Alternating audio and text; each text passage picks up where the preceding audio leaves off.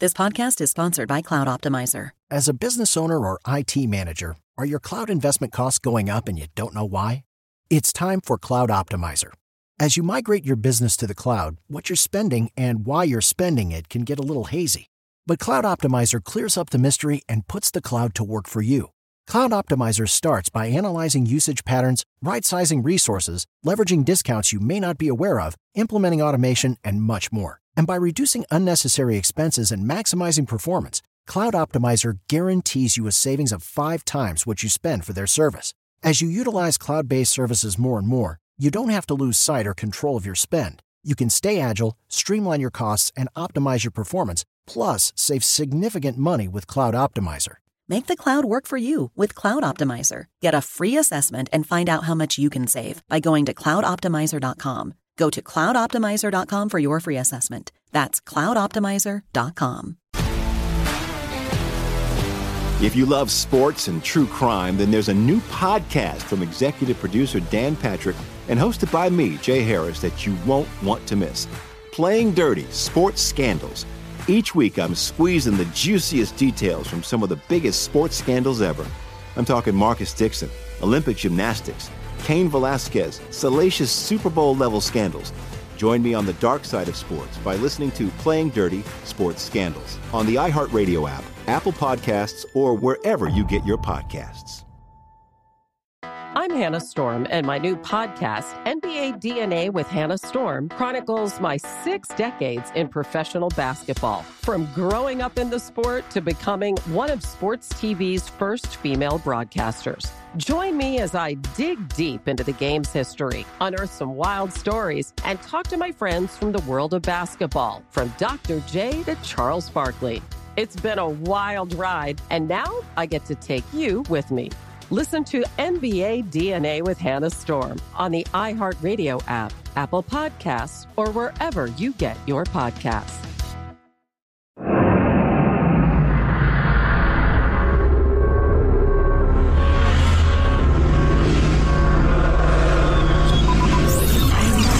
Abraham Lincoln Radio Studio at the George Washington Broadcast Center. Jack Armstrong. I can change a diaper with one hand. That's the fact, Jack. And Joe Getty. Joey, baby. I love entertaining people. Armstrong and Getty. But I know this. They're loco. So it's a hustle. Yeah, it's a... And now, here's Armstrong and Getty. Members of the squad support the Palestinians and criticized how the Biden administration is handling the crisis. As long as the message from Washington is that our military support for Israel is unconditional, Netanyahu's extremism, right-wing government will continue to expand settlements. We cannot stand idly and complicitly by and allow the occupation and oppression of the Palestinian people to continue. We're scared to stand up to the incarceration of children in Palestine. It's because maybe it'll force us to confront the incarceration of children here on our border. Oh, that's a coherent political argument. Thank you for that. Those arguments have been around as long as I've been paying attention to the Middle East conflict, but I don't remember members of Congress ever saying that stuff. I remember seeing people on, Sunday talk shows or reading columns in the various newspapers, opinion pieces. I don't remember people in government having that position. Do you? Yeah, I could be. I don't know. I don't remember. I don't remember well enough to trust my memory. I'm sure there have been some pretty radical lefty types in Congress before, but the fact that there are a group of them and they are avowedly under dogma spouting socialist third world is always right people. I don't, they're distinctive. What was I going to say? I started reading while I was about to talk and got distracted. My brain stopped. I've got a good quote here from somebody saying, it is worth reminding everyone every once in a while that Hamas is backed by Iran. So this is a proxy fight between Iran and Israel. Now back to you. I mean, if you look at it that way, how hard is it to pick a side? Yeah, come on.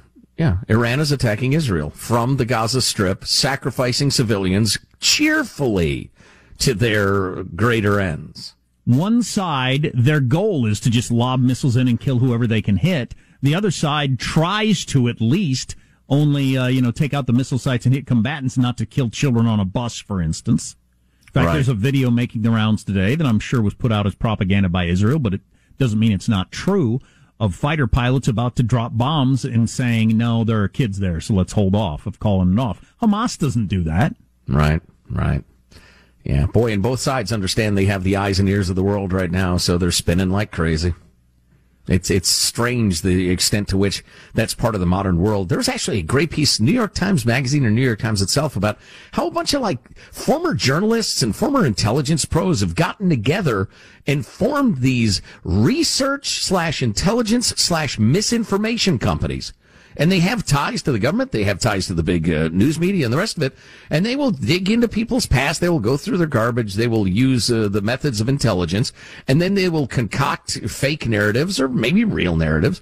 They'll contact their contacts in the news media and push that word out as fast as they can. And the whole Steele dossier thing was a beautiful example of how that works. That was a little ham-handed and dumb, although all the lefty media fell for it. But that's now a major industry, misinformation and private intelligence. Lovely. Yeah.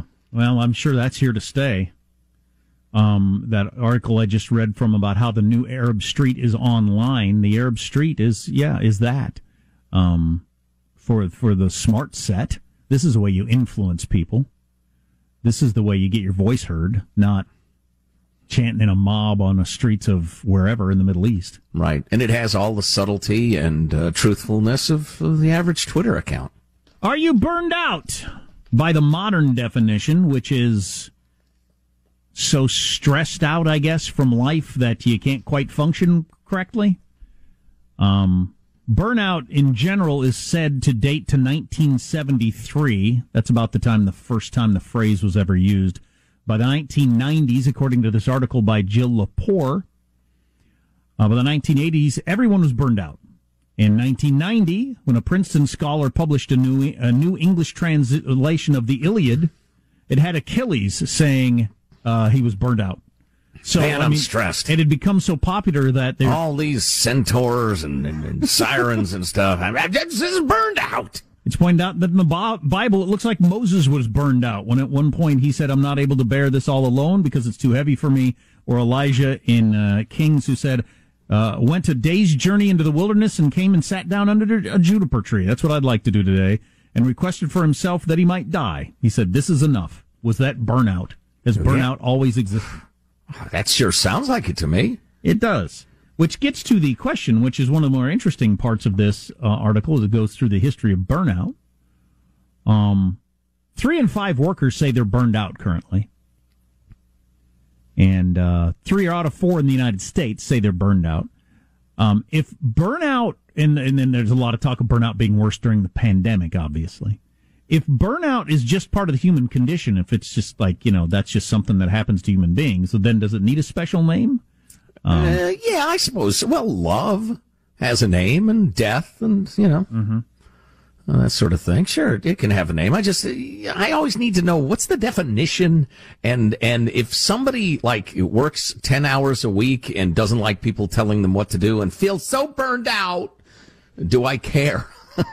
I mean, if you have a very low capacity for burnout, should I care? Right. Defining symptoms of burnout include exhaustion, cynicism, and a loss of efficacy. Check. But always for me, right? Well, my efficacy is okay. Yeah, my efficacy is okay. But cynicism, pretty steady. Exhaustion, pretty much constant. Omnipresent. So, Yeah. A number of studies also suggest that burnout can't be distinguished from depression, which doesn't make it less horrible, but does make it as a clinical term imprecise, redundant, and unnecessary. I mean, if it's depression, then we should only refer to it when we think it's depression. Yeah, I'm not an expert in that sort of thing, but I think if you could specifically tie it to, say, your work-life balance or you're too busy all the time, that's a special kind of depression. Yeah, I could see it as a subset that requires maybe a specific verbiage. All burnout has depression, but not all depression is burnout. There you go. That's a good one. You should have been a part of this article, which says, if burnout is universal and eternal, it's meaningless. If everyone is burned out and always has been, burnout is just the hell of life. Yes. But if burnout is a problem of fairly recent vintage, if it began when it was named in the early 70s, then it raises some sort of question, what is going on with modern society that maybe we ought to take a look at. This is all starting to get a little precious to me. I mean, for instance, Abraham Lincoln. Now, granted, he was managing a bloody war that was splitting the country apart, but he freely confessed to burnout on regular occasions. He was just completely exhausted. He didn't know if he could take any more of this, which sounds like burnout. Of course, it's the constant of the human condition. It changes its flavors and shapes a little bit through the centuries. I mean, nobody was burned out from social media in 1776. But I'm sure they had burnout.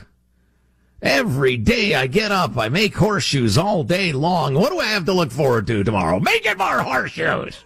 You know, I hit the mead and get all grogged up and Well, it also says in this article, and I think it's true, the louder the talk about burnout, it appears the greater the number of people who say they're burned out. So, again, it kind of gets to if it's the human condition. If it's just the human condition and, your dad says, yeah, everybody's tired, go back to work. As opposed to you hear all these stories about burnout and you think, I've got that. Is there a special, do I get a check or a day off or what do I get for that? Right. Makes a difference. Plus, we now worship victim culture in a way that we never have really as a people before. The whiner was seen as weak, annoying, and to be cast aside in most of human history. Whereas now the whiner is the king and or queen of a college campus, for instance. Oh, that's right. You can't say king or queen anymore. Like homecoming king or queen, they're eliminating that. They're eliminating freshman, sophomore, junior, senior. They're too male-centric, Jack. They're too patriarchal. Please do not use gendered language to address everyone. I understand the king and I understand the king and queen being gendered. Yes. Though I don't think it's causing any harm. But what's the gender of freshman? Oh, because it's got men in it. Freshman, I think. Sophomore man. Well, actually, sophomore, I was informed by my favorite professor in college, is a combination of sophos, meaning wise, and moros, meaning fool. Sophomores are wise fools. Well, why is that gendered? It isn't. And then junior and senior is like, Jack Jr., Jack Senior. That's male dominated. That's patriarchy right there. That's where that... Seriously? So we're so you got to keep sophomore, junior, and senior. That's stupid. If you're going to do it, because we don't say male men anymore. So if you want to say fresh people or fresh persons, how about fresh meat?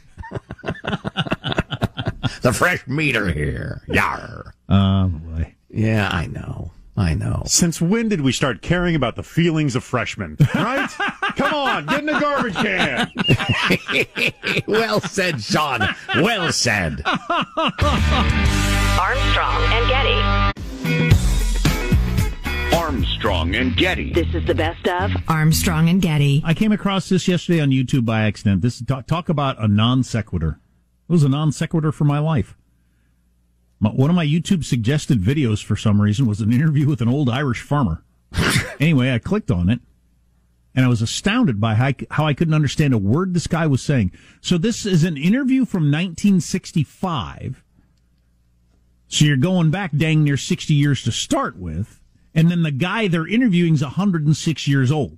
So he was born before our Civil War. Wow.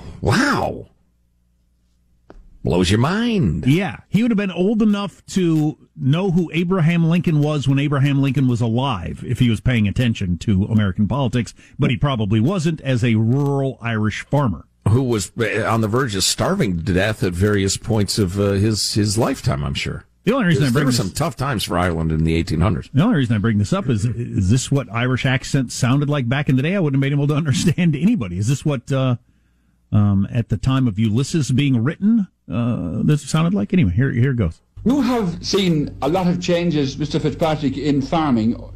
What would you say was the biggest change? Well, machinery. And what sort of a machine would you think that made the biggest impression? Well, the reaper and binder is a great one, but by God, the one for cutting up the ground and throwing a crop is a powerful one too. Well, not a single word.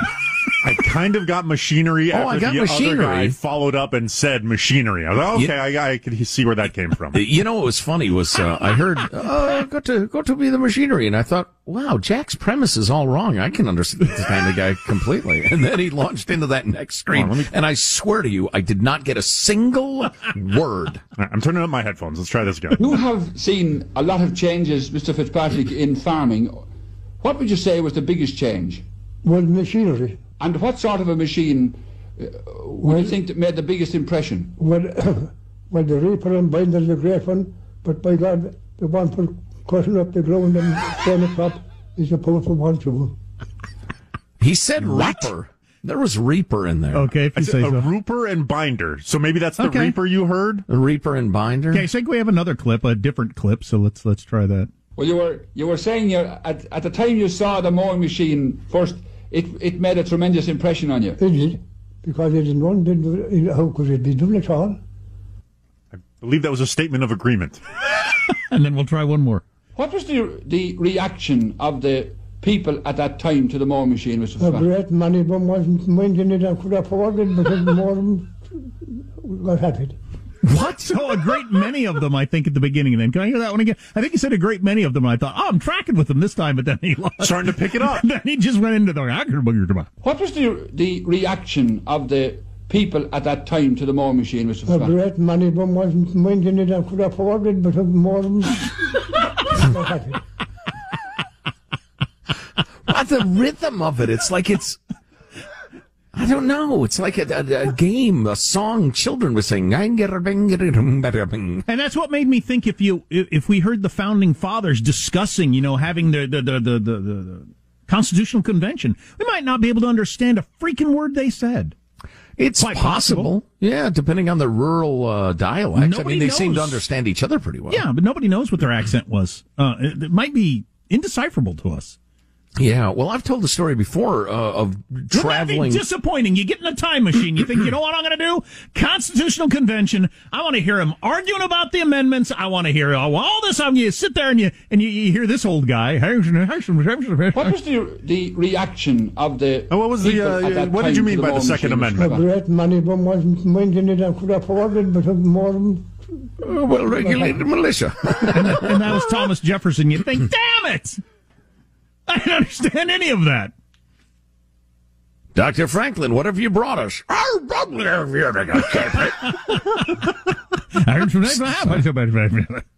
like a Muppet character, that guy. Wow.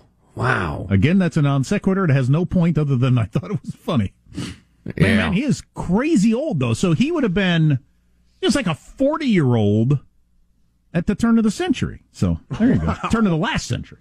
Unbelievable. I flipped over to a bit of Ireland in the 1800s. A lot of starving, a lot of economic woes. That's why there are so many Irish people who came over to the United States in the 1800s, including, I think my forebears on my dad's side of the family showed up. Your dad owned 4 bears? Wow. When 3 bears isn't enough. Well, you buy 3, you get the 4th one. Everybody knows that. But they showed up in just after 1900. Starving Irishmen. You think he had 4 bears to feed. Right, there's no food for the kids. You think that farmer was pranking the guy that was doing the interview? Well, the guy doing the interview seemed to understand him perfectly well. I don't anticipate 1,800 Irish farmers being much of the pranking type. No, I don't think so either. I had one of the weird experiences of my youth on a church mission to very rural Virginia. This would have been in the 80s, I guess. 1880s? No. 1979 to 80, I think. But we stopped by the side of the road to help some folks who were pulled over in their cars, and they asked us if we had any blanks, and we had no idea what they were talking about. This is in the United States of America. We were trying to hold a conversation with these people, and it had to be a curious thing for both them and us. They would say, for instance, you have no wire pliers. You have no wire pliers. and we'd all look at each other, they'd look at us, we'd look at them, then we would huddle on our side and have a conversation about what they might have said. We would reply to them, and the two of them would have to get together and say, oh, I think he's indicating that no, he does not have any, because we had such a hard time understanding each other. It was quite striking. We have that entire interview with the old Irish gentleman at ArmstrongandGetty.com. There's always good, fun stuff at ArmstrongandGetty.com. Armstrong and Getty. If you love sports and true crime, then there's a new podcast from executive producer Dan Patrick and hosted by me, Jay Harris, that you won't want to miss. Playing Dirty: Sports Scandals. Each week, I'm squeezing the juiciest details from some of the biggest sports scandals ever. I'm talking Marcus Dixon, Olympic gymnastics, Cain Velasquez, salacious Super Bowl-level scandals. Join me on the dark side of sports by listening to Playing Dirty: Sports Scandals on the iHeartRadio app, Apple Podcasts, or wherever you get your podcasts. From LinkedIn News, I'm Leah Smart, host of Everyday Better, an award-winning weekly podcast dedicated to personal development. Whether you're looking for ways to shift your mindset or seeking more fulfillment in your life, we've got you covered. You can build internal resources. That's what the study of psychology is about, building internal resources. Turning towards is one of the most important elements of successful relationships, no matter what kind of relationship it is. The thing that underpins all of this productivity stuff is finding a way to make the journey itself enjoyable. The journey is the destination. The beauty of uncertainty is infinite possibility. When you don't know what's next, you don't know what's next. And thus, anything can be next. Join me as we dive into captivating stories and research-backed ideas that have empowered me and others to lead lives with more clarity and intention. Everyday Better, making growth an everyday practice. Listen to Everyday Better on the iHeartRadio app, Apple Podcasts, or wherever you get your podcasts. I'm Hannah Storm, and my podcast, NBA DNA with Hannah Storm, digs deep into the history of professional basketball, along with my own, as one of the first female sportscasters. Now let's get you up to speed on what else happened around the NBA today. We talked to all sorts of people I interacted with, from Dr. J to Charles Barkley, and recap iconic moments. Yes, he's got it. Here he comes. Way rock the baby to sleep and slam dunk. As well as some of the wild stories behind the scenes. We were like, what? What are we in for? The scoreboard crashes before we even tip a game off. Today, the NBA is a global sports and entertainment giant. Players are multimillionaires and cultural icons. Iguodala to Curry, back to Iguodala, up for the layup. Oh, blocked by James. LeBron James. And these stories are about how we got here, both on and off the court. And what's next? Listen to NBA DNA with Hannah Storm on the iHeartRadio app, Apple Podcasts, or wherever you get your podcasts.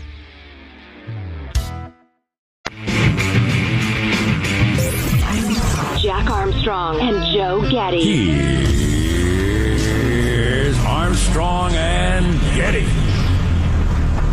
We're looking forward to talking to Lon He-Chen, David and Diane Steffi Fellow in American Public Policy Studies at the Hoover Institution, the Director of Domestic Policy Studies at Stanford University, frequent commentator on CNN, and rumored to be running for high office. Mr. Chen, how are you, sir? Hey, Joe. Good to be with you this morning.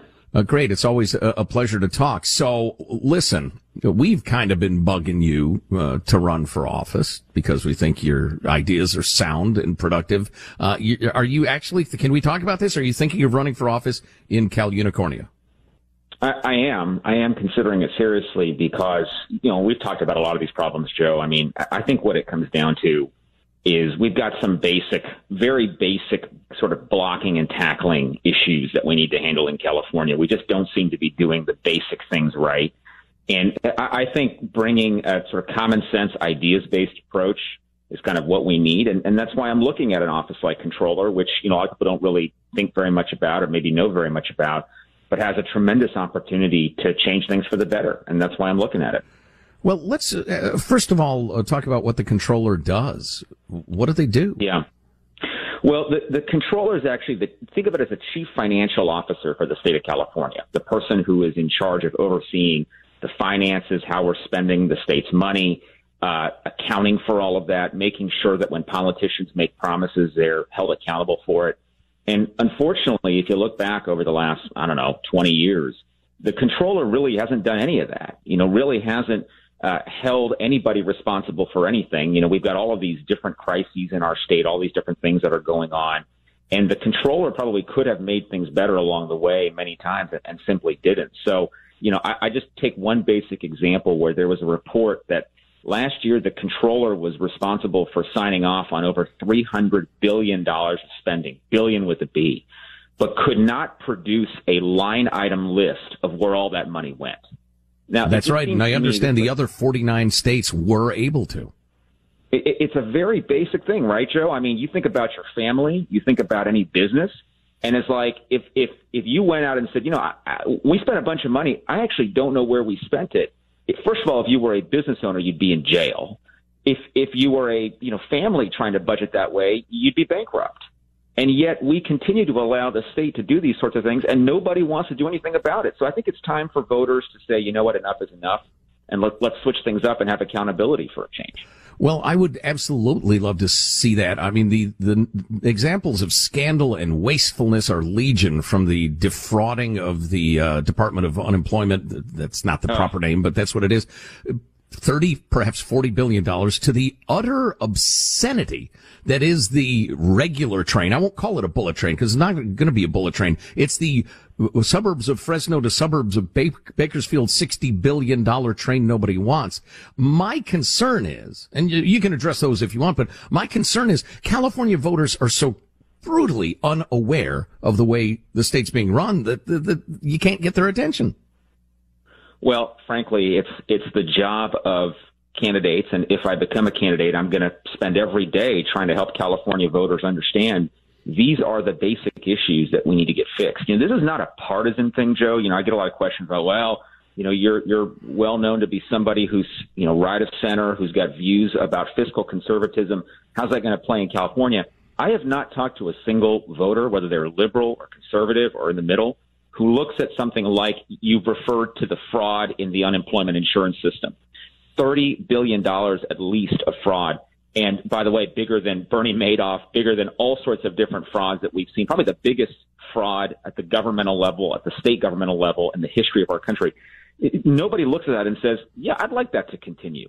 Nobody looks at the challenges with the choo-choo train that you've talked about, where there's all these promises made about the spending, creating jobs, creating a train. We still have a train to nowhere. I've talked to no Californian who thinks, hey, that's a great idea. Let's continue that. So I think part of the challenge, Joe, you're right, is that people are really busy with their lives, and they should be. But part of the job of public officials is to raise the attention and the awareness on these issues and talk about them and say, how can we fix them, as opposed to continuing to cover them up and just perpetuating the Sacramento monopoly that exists right now. Amen to that. We're talking to Lanhee Chen, who Politico listed twice on their annual list of thinkers, doers, and visionaries, the top 50 in American politics, thinking about running for the controller gig in California, which is essentially, as he told us, the CFO of California. You're also an educator. And as an educator, I'd love to have your perspective on the story we've been talking about the last couple of days. This is a high school in Northern California where a student passed by a classroom in the hallway, glanced in, saw a Nazi flag, went to the administration, said, I'm disturbed by that. And they have suspended the teacher and launched a full investigation. And now everybody's going to pieces and afraid to talk and the rest of it. What's happening in education these days? What the hell is that? Well, and I'm sorry, he was teaching World War II, specifically a senior seminar on propaganda and symbols. Yeah. Well, one of the things in general about our system of education is that one of the, basic hallmarks of education in the classroom is the ability of educators to essentially teach based on the things that they believe are best for the students in their classrooms. And we have this principle of local control of education, which is also very important. And so one of the challenges we have is this concept of academic freedom, which was supposed to be core and central, particularly at the university level. I mean, that's the level I'm familiar with. It's where I teach. And I'll just say that the measure of academic freedom that we see in the classroom at the university level it just isn't the same as it used to be. It used to be you could present lots of different alternate points of view and say, look, you as a student get to choose. And now the idea that you would present certain points of view is verboten. You will be under attack unless you present a particular point of view, a particular way of thinking about the world. And that's not academic freedom. And by the way, that's not how we strengthen the minds of young people. But the way we strengthen the minds of young people in our educational system is to say, look, here's all sorts of ideas. You figure out which ideas you believe in, and you espouse and defend those ideas. So I'm a little worried that the concept of academic freedom is going away, and that's something that's been degraded for many, many years now. Well, and what's truly frightening is the enforcement mechanism for that is a bunch of students who we have taught to have pathologies. We've given them pathologies, like the idea that if they are challenged or hear something they don't like, that's an offense. They've been aggrieved. There should be some sort of repercussion for that, which is a bizarre idea. Yeah, I mean, again, this gets back to, do we punish people for expressing different points of view? Do we punish educators? Do we punish students who want to express different points of view? Now, of course, there are certain points of view that are arguably beyond the bounds of, civil and normal conversation. And we can have a conversation about how you deal with those things. But fundamentally, the concept of academic freedom means that in a marketplace of ideas, the bad ideas get defeated. The good ideas rise to the top. And that's the kind of system we want because it reflects what happens in American society. We are a pluralistic place. People are allowed to express different points of view. And, there are very specific requirements the Constitution sets out about freedom of speech. And we need to be serious about that. And that extends to the classroom. We want to have in the classroom freedom of thought, freedom of expression, and we allow people to debate reasonable ideas. And I think that's something, unfortunately, you just see less and less of these days. Lanhee Chen of the Hoover Institution and Stanford University on the line. In the couple of minutes we have left, let's do a little compare and contrast between the challenges, the divide, if you will, in the GOP, the Trumpers and the no more Trumpers, and the battle going on in the Democratic Party between the woke crowd as personified by the Squad and the mainstream Democrats. Who's got the bigger challenge, or how do you see those two divides? Well, first of all, you're right, Joe, to talk about the divide on both sides of the political spectrum. There's a tendency to focus on, look at the Civil War, quote unquote, in the Republican Party. And the point I make is, look, both sides have these divisions that are driving, the politics of both sides, unfortunately, toward what I think are more extreme positions on the left, and certainly some of that on the right.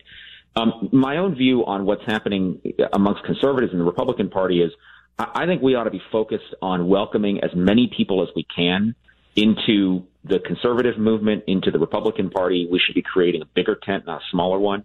And so what I would love to see is, instead of talking about how do we make the party better by subtraction, or how do we make the movement better by subtraction, I think we should talk about how do we make it better by addition. And I don't see that on the left, by the way. I think there is a very strong desire amongst many on the left to cancel voices that are considered more reasonable or more moderate. And I'd hate to see the same thing happen on the political right as well. Here. I think Hispanic America is going to be a force for conservatism within 20 years, personally. Any thoughts on that? And Asian Americans, too, by the way. Absolutely. I think a lot of racial and ethnic minorities in this country, they want to be able to maximize their freedom, increase their opportunity, and be in a society where, they can raise their families peacefully and with the knowledge that we have the rule of law. And those are all basic principles, by the way, that I know, certainly many conservatives I know espouse. And so I think making the case in that way, Joe, is part of the challenge. And it's something that I, take very seriously. If you do decide to run for office, let me know the maximum contribution. I'll give you triple that. Okay. Well, Michael, edit that out when this airs. Yeah, no. I appreciate that, Joe, and we'll certainly keep posted on all this. Lanhee Chen is the David and Diane Steffi Fellow in American Public Policy Studies at the Hoover Institution, Director of Domestic Policy Studies at Stanford University. Lanhee, great to talk to you. Have a great week. Thank you. Thanks. Armstrong and Getty. Armstrong and Getty. This is the best of Armstrong and Getty. So Dale Mortensen is imagining critical race theory standing at the podium and introducing itself to the school board, students, parents, teachers, and anything close. I'll just read part of it to you. It's brilliant. And again, trust me, the whole thing is worth it. Hi, my real name is Critical Race Theory. I presented myself to many well-known communities using words you think you know, like equity or inclusion. So if it puts you at ease, just call me Equity until we get to know each other better. I'm here to institute an all-inclusive anti-racist educational program. I'm sure that you all have a common understanding of the term racist. And if you have questions about this new term, I'll explain what that actually means once we have the program in place. You're good people, and I know all of you want to be anti-racist, so let's begin. Now, I do understand that my name has the word theory in it, but don't pay too much attention to that, as we will be teaching CRT as truth. Besides, theory and truth both start with a T, so later we can just use them interchangeably and eventually make a permanent name change. I'm going to ask you to please not refer to me using the terms Marxist, Maoist, or Stalinist. CRT is very different from those ideologies. We won't be dividing your children or the citizens of your country by class. We will be using race instead. But enough about words and names. Let's get to the program. That's good stuff. Oh, it is. It is.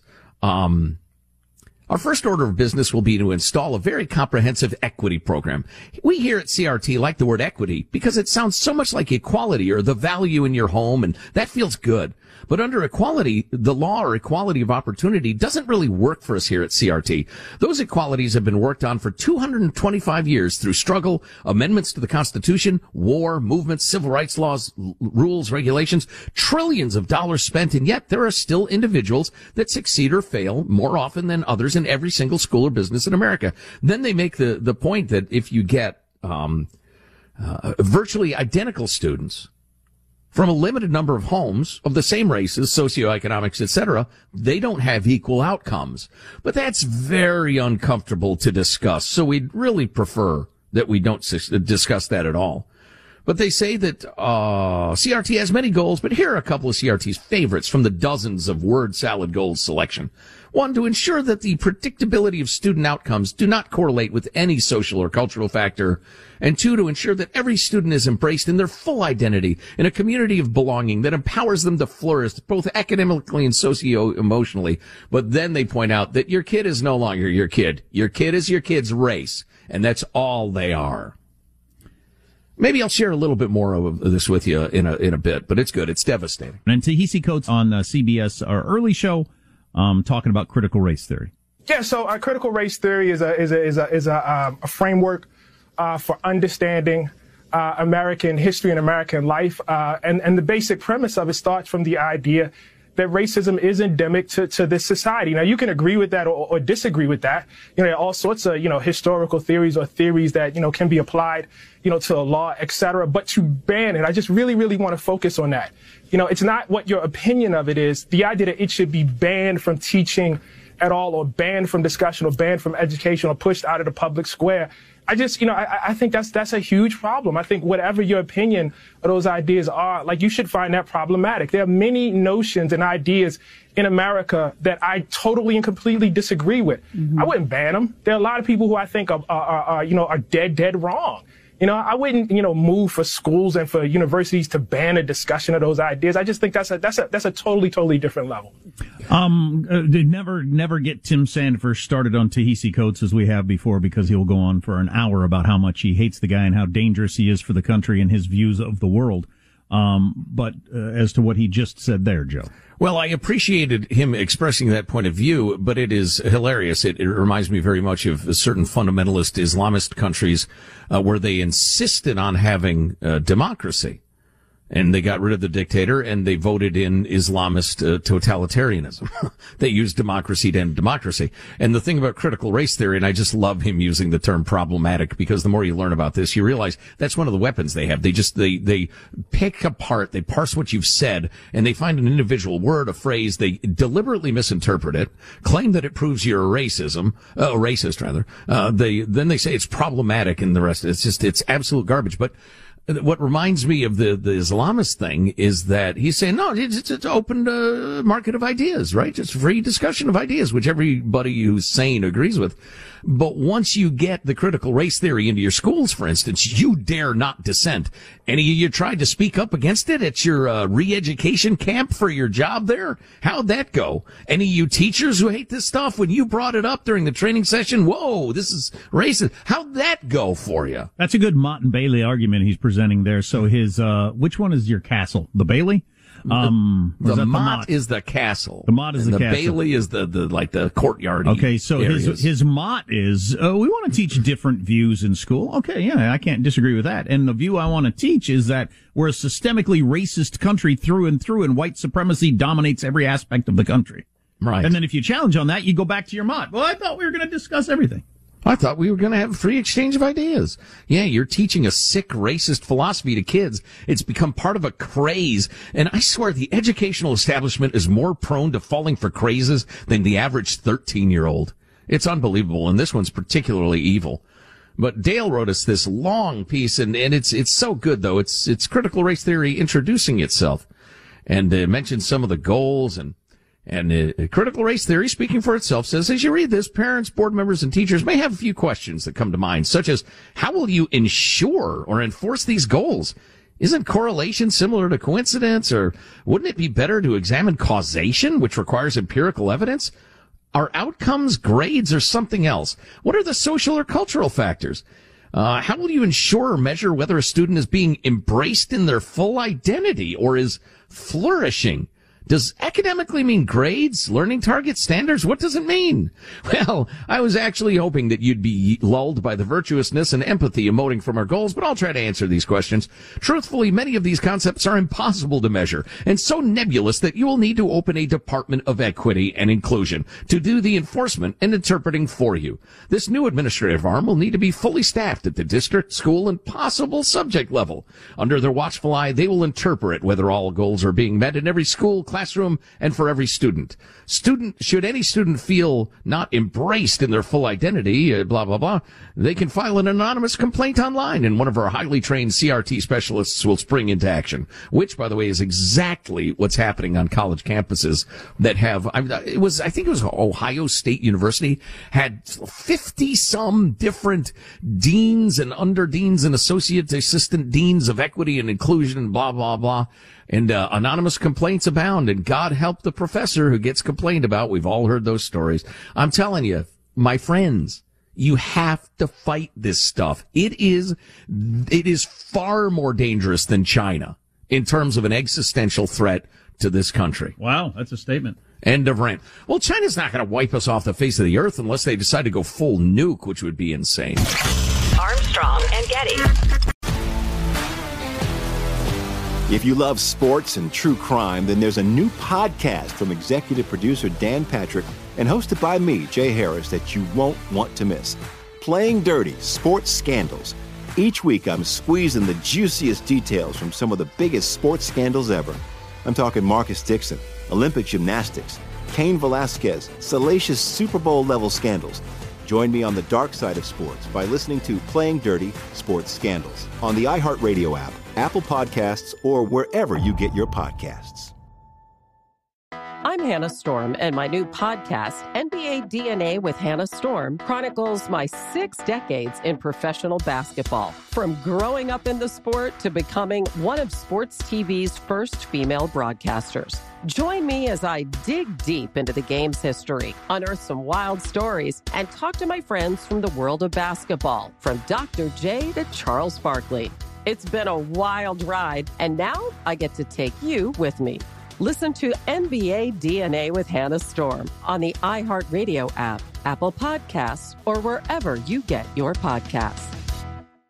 Imagine you ask 2 people the same 7 questions. I'm Minnie Driver, and this was the idea I set out to explore in my podcast, Mini Questions. This year, we bring a whole new group of guests to answer the same 7 questions, including Courtney Cox, Rob Delaney, Liz Phair, and many, many more.